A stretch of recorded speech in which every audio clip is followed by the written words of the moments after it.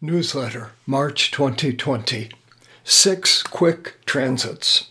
Exciting, busy times here with Jupiter, Saturn, and Pluto all in Capricorn, and with my having my natal sun and 2 planets there, I am feeling alive, engaged, and also run pretty ragged. Along with my usual client work, we're in the late stages of pre-production on the Book of Air, which should be out very, very soon now. I am also diving deeply into writing the Book of Water, which will be the last volume of my Elements series, whereupon I hope to finally get time for a vacation.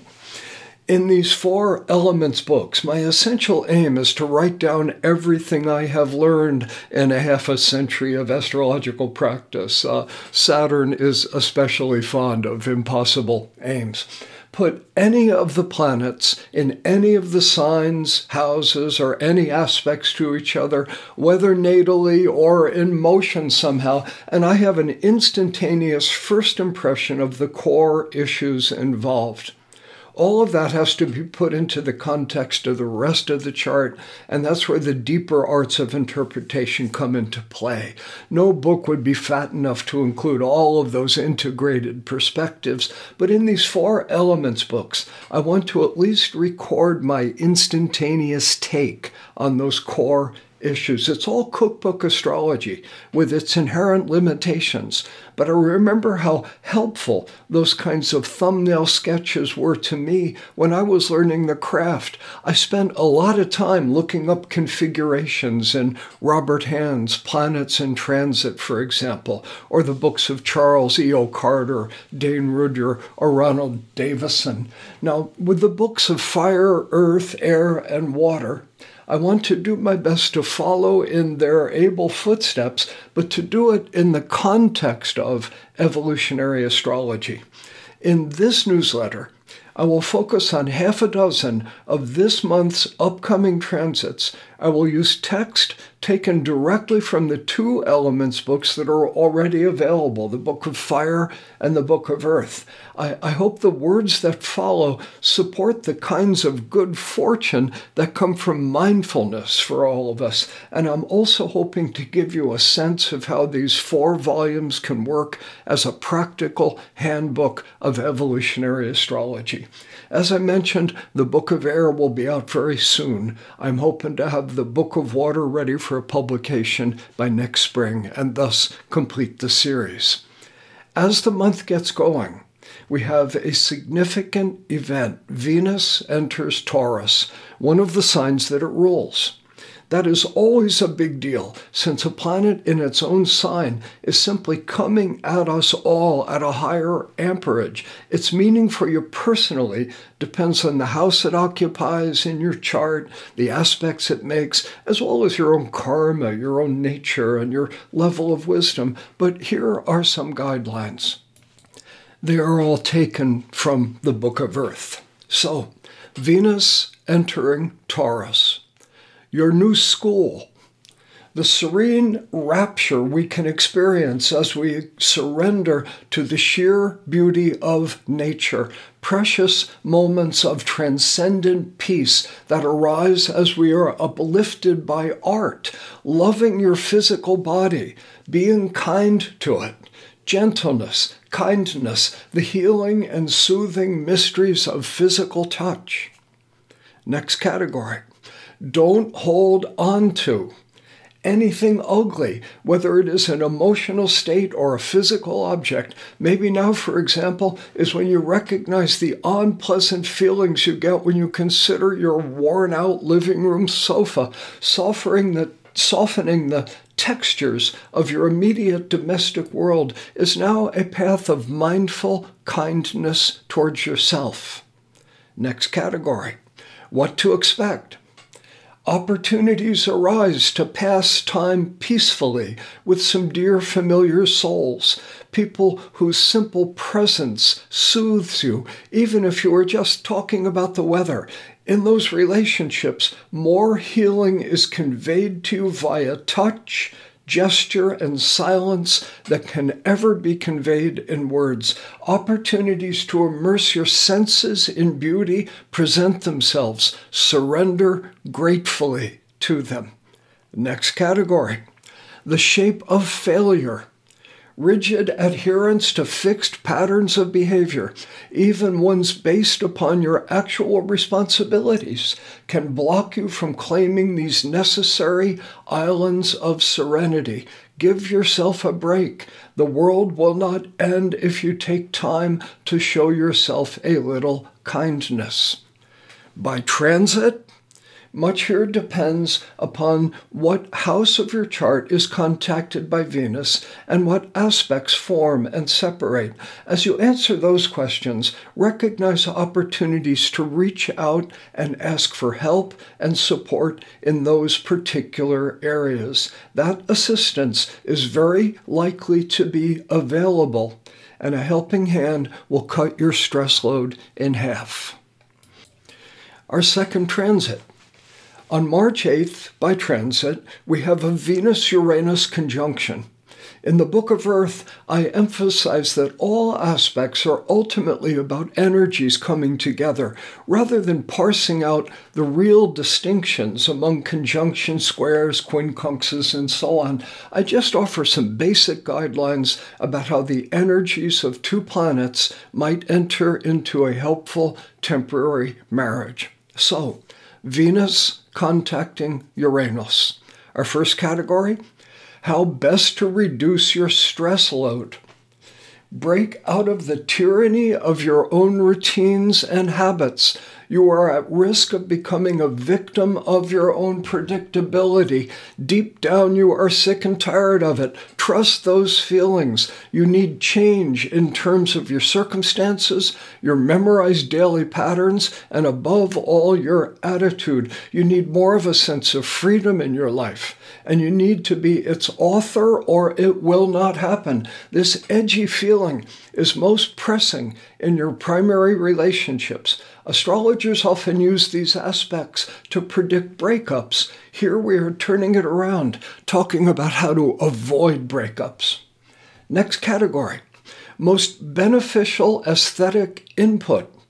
Your tastes are at risk of becoming jaded. It is time to stretch your aesthetic horizons. You need fresh input, something that perks up your ears or your eyes, something new. If you like pop music, try listening to an opera. If you like modern abstract painting, make a study of Rembrandt, Velázquez, or Delacroix.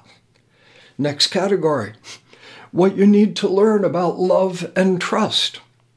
Nothing sustains a relationship more effectively than blessing our partner's natural right to follow their evolutionary threads wherever they lead. As the U2 song says, we are one, but we are not the same.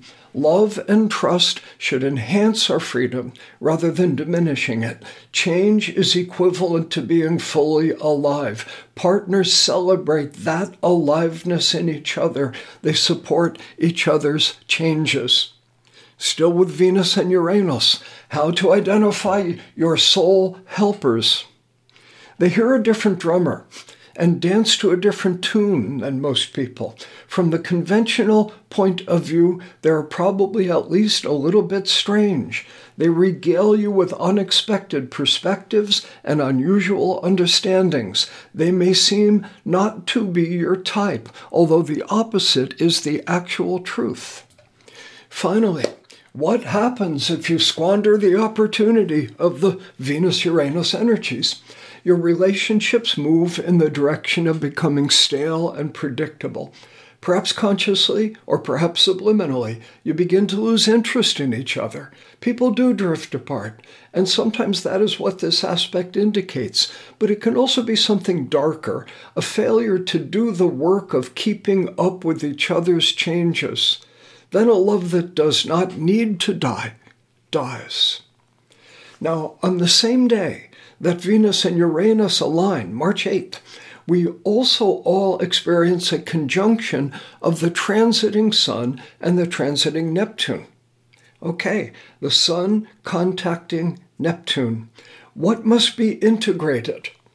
True mystical spirituality, the next step on your inner path.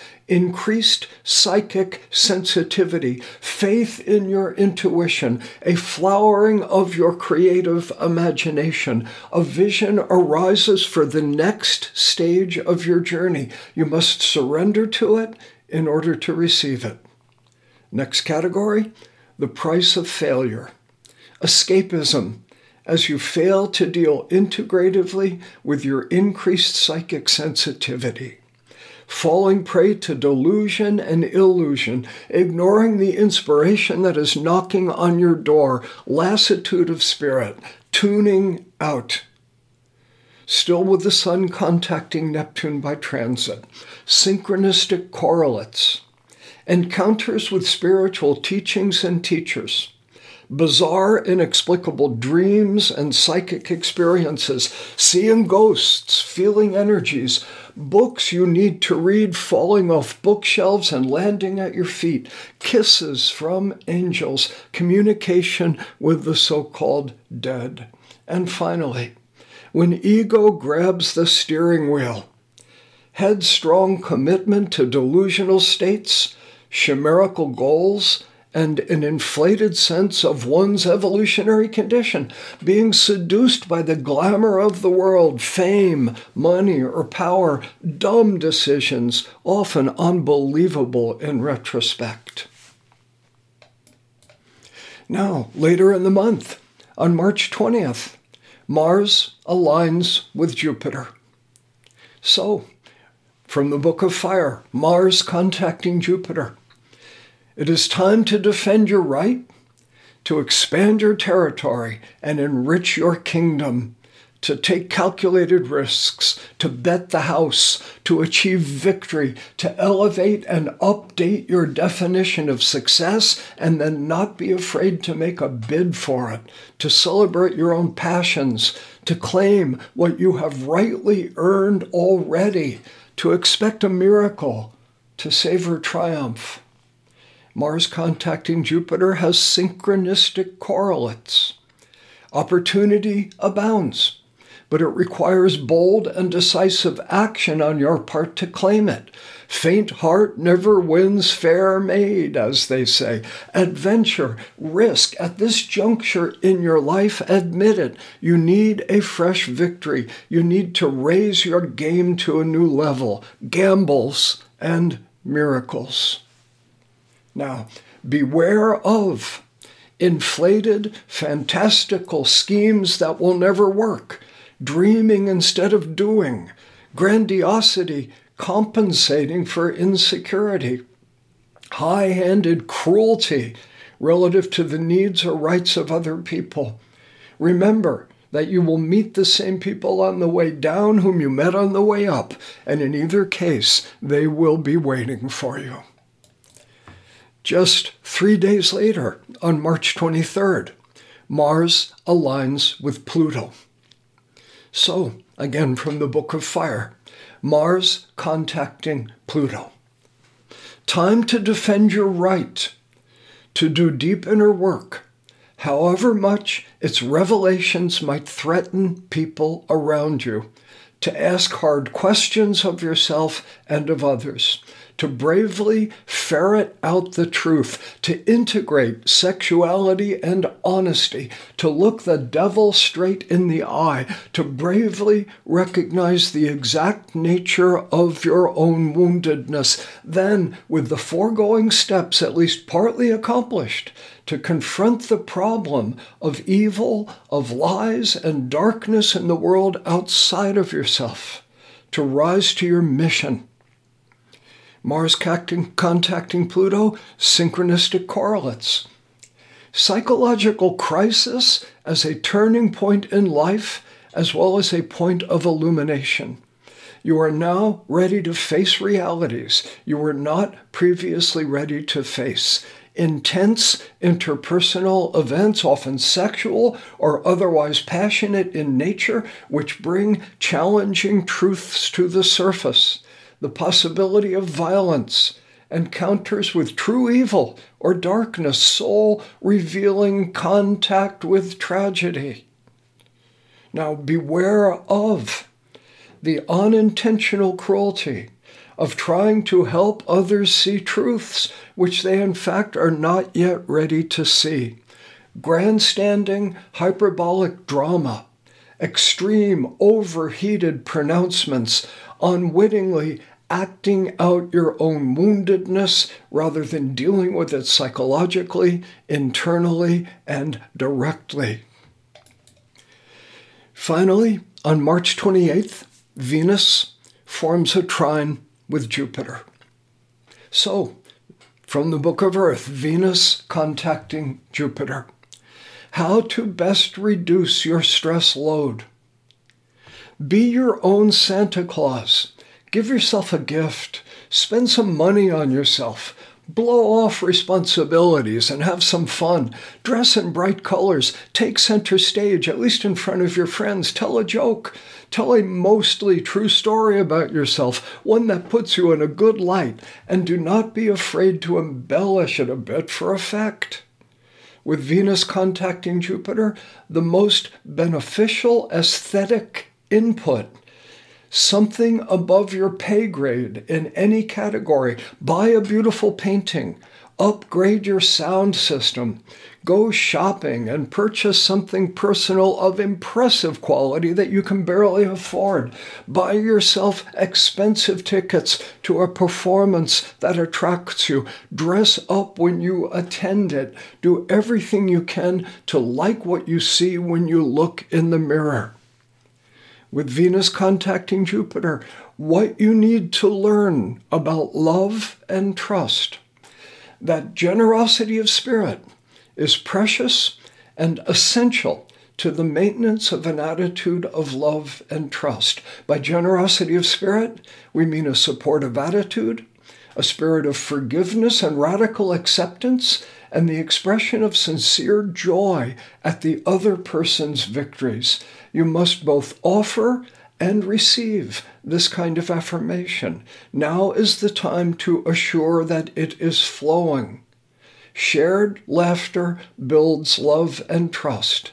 Make time for some giggles. With Venus contacting Jupiter, how to identify your soul helpers. They are big-hearted, generous spirits. They laugh easily. Look carefully, and you will also detect a hint of star quality in them, as if in a parallel universe they could be in the film industry. They believe in you, and perhaps more than you believe in yourself. Their presence lifts your spirits.